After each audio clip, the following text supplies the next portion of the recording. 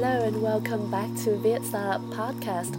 For our first episode of 2018, we invite a special guest from Vietnam, Cẩm Vân Bùi, who is a COO of Up, a leading co-working space in Vietnam. Within 2 years, Up has opened 6 offices across Hanoi and Ho Chi Minh City, and last year it hosted speakers events with inspiring tech entrepreneurs such as Nathan Plechazic, co-founder and chief strategy officer of Airbnb, Tuan Pham, CTO of Uber, and Sheryl Sandberg, COO of Facebook. Besides, Cẩm Vân also runs Lean In Circle Vietnam, a local chapter of the global initiative Lean In, founded by Facebook COO Sheryl Sandberg, whose mission is to empower women to achieve their ambitions. And today, Cẩm Vân is going to share with us her journey of moving back to Vietnam from the UK and taking a career jump from being a management consultant to a COO.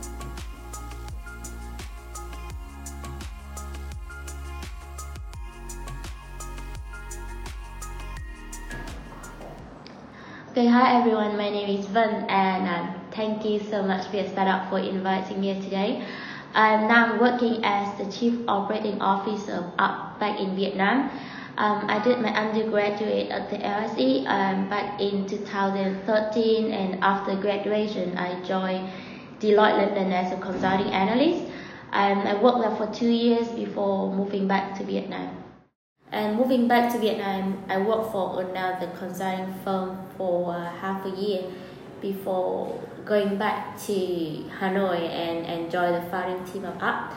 And now I'm working at Up as the Chief Operating Officer. About the decisions moving back to Vietnam, then honestly I didn't know what exactly I was doing back then. When I landed my first job with Deloitte, I was really happy. And I thought that joining a company, a really huge corporation, I would learn a lot. And in fact, I did. I learned all the soft skills, professionalism. After a while, after 2 years, it started to get repetitive. I feel it was something missing there when I didn't have something in my mind to think about every night before I go to bed. Or I didn't have that aha moment when I solved something. So I thought that maybe I didn't know what I wanted to do, but I knew for sure that I had to stop doing what I was doing. So I decided to go back to Vietnam, partly because I want to be close to my family, but also because I know that I would settle down in Vietnam. I thought that I would do it really early, because the longer I stay, I can stay in the UK until I was like 30 something, but then if I waited for a few more years, I would have lots of experience working in the UK. But then when I return back to Vietnam, I'd have very little experience working in Vietnam, and all the insights of the market, the way people work, and also the connections. So I was thinking that if I already decided, then it would be better for me to just move back really early. Moving from a consultant job to a COO job must be a big jump in career. So how did you make this transition, and what have you learned from it? It was a really big jump for me. So when I was a consultant, someone paid me to solve their problem. I did my research, I did my presentations, and then at the end of the day, the person who's going to execute the plan is not going to be me, but the client teams. So if something goes wrong, then the worst scenario is going to be like my manager will call me into the room and give me a 3-hour lectures. But now when I become a CEO of a company, I become my own boss, my own client, and I have to solve my company problem every day.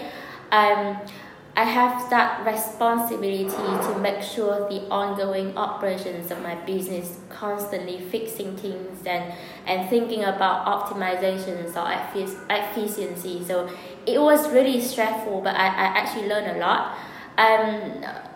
Early, when Up just started when we did have lots of staff, and I even had to change the light bulb or had to sit there for hours and to wait for the man to fix the air condition. So and I also have to receive complaint call from customers. So I did a lot of I wouldn't say dirty work, but like those work which I never thought that I'd have to do. And as the company grows bigger, my problem become more challenging. It's like talking to the IT company, working with them to design our own CRM system. If I have to list down what I have learned, it will be a really long list, but most importantly, I think I learned to become resilient.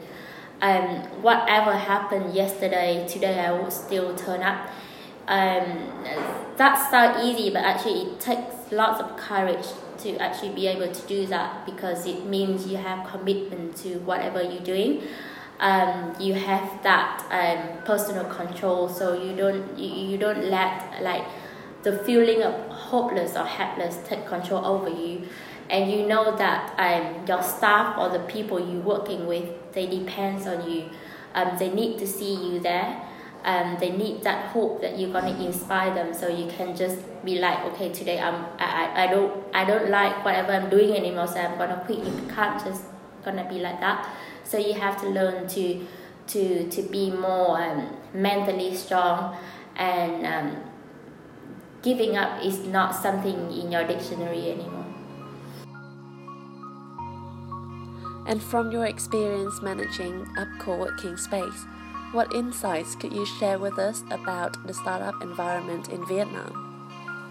In Vietnam, I think there is this kind of illusion for early stage startup that they kind of think that raising fund is equal to a certain level of success for early stage startup. So a lot of them, when they raise fund, right, they only look at the amount of money they're gonna get.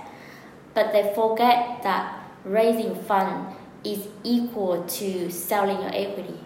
And your equity is very precious, so you shouldn't sell it like a very low price, right? So they forget that raising fund is not only about the money, but it's also about the experience, the relevant experience of the investor, or the connections that the investor gonna bring to the table, or also like the opportunities for the next big jump for the companies.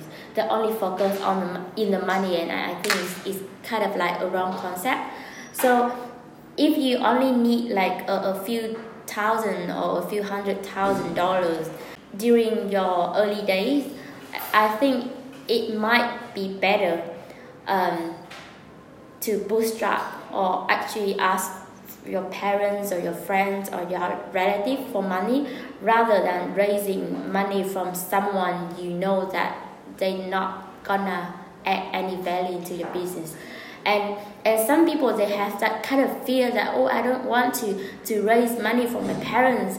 And what I said was, come on, if you can't persuade your mom to give you money to pursue your dream, then how are you gonna persuade your customer in buying your product, right? So it kind of like this wrong perception for some of the startups during their early stage in Vietnam right now. And you also manages Lean In Circle Vietnam. Could you tell us more about this initiative? So Lean In is actually an international organization with their mission is to empower women to pursue their ambitions.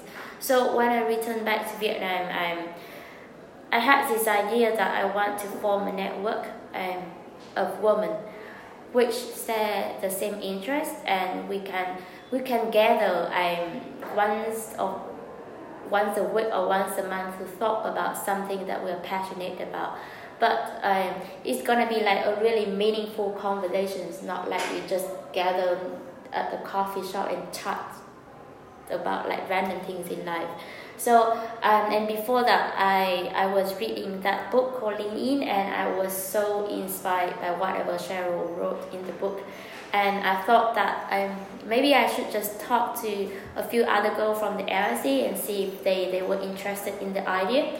And when we started Lean In, everything we thought about was we just want to build a network of women who support each other, because I was lucky enough to have the chance to know so many talented women in Vietnam, and I want to learn from them so much, and I also want to introduce them to my friends, so my friends also have the chance to connect to them and to learn from them. So that was the original idea. But then as we move forward, we realized that there were so many things we could do. We could inspire the female graduate.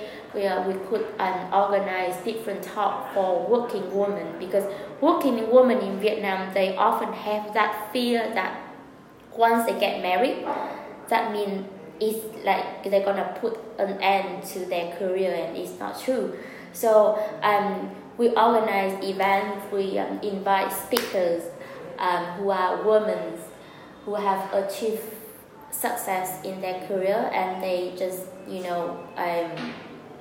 go to the event and share about the experience and inspire all the audience. And after that, we're gonna build a network online. We don't have to be there all the time, but we want them to take the initiative to connect to each other. So that was what we were doing with Lean In. And we started in April 2017, and we've been organizing events for almost a year. And we now have about 300 women in our network. So in November 2017, we were so lucky to have an opportunity to organize an event with guest speaker was Cheryl herself. So she went to Vietnam for APEC actually, but then her assistant found us on Facebook, and they contacted us, and we were so happy that we would be having like this conversation with Cheryl. And she was really inspiring, and after that event, we actually received like a lot of invitation to co-organize events together, and our network grew tremendously as well. And I really hope that in 2018 we could do more. We can do more, and we can inspire more women, and we can build a bigger network for them. As someone who works very closely with startups, what advice can you give to our audience who would like to join the startup world? You have to prepare that you're gonna work really hard, because I believe that nothing comes as chances. You might get lucky, but in order to be successful, you have to work really, really hard. In Vietnam, right? Like my friends who are founders, normally they work like 16 hours a day is like the minimum. And I myself, I think I work about 14 hours a day. And because you have to enjoy your work in order to like work that really long hour. And if you don't like what you do, then don't continue doing it. And secondly, you have to work with someone you like.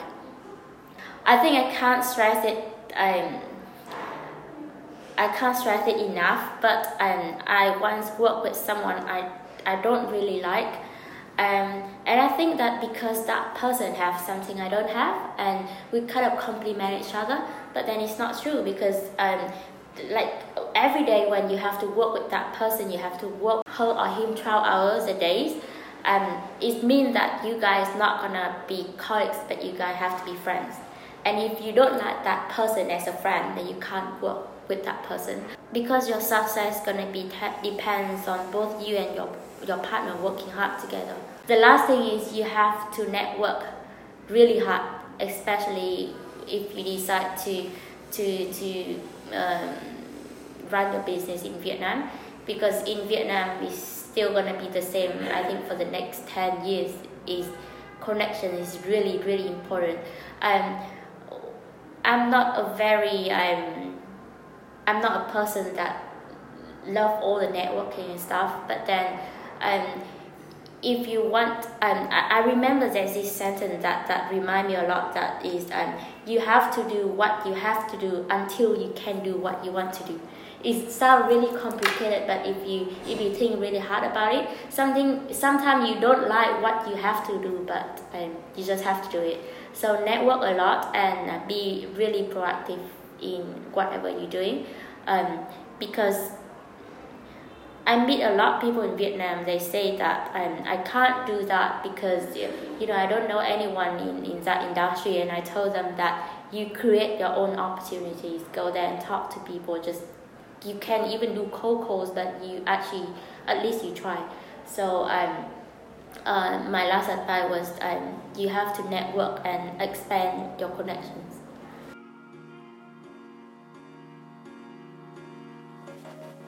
And this is the end of our Viet Startup podcast. Thank you for listening. I'm Hà Nguyễn, your podcast curator, and we will be back soon.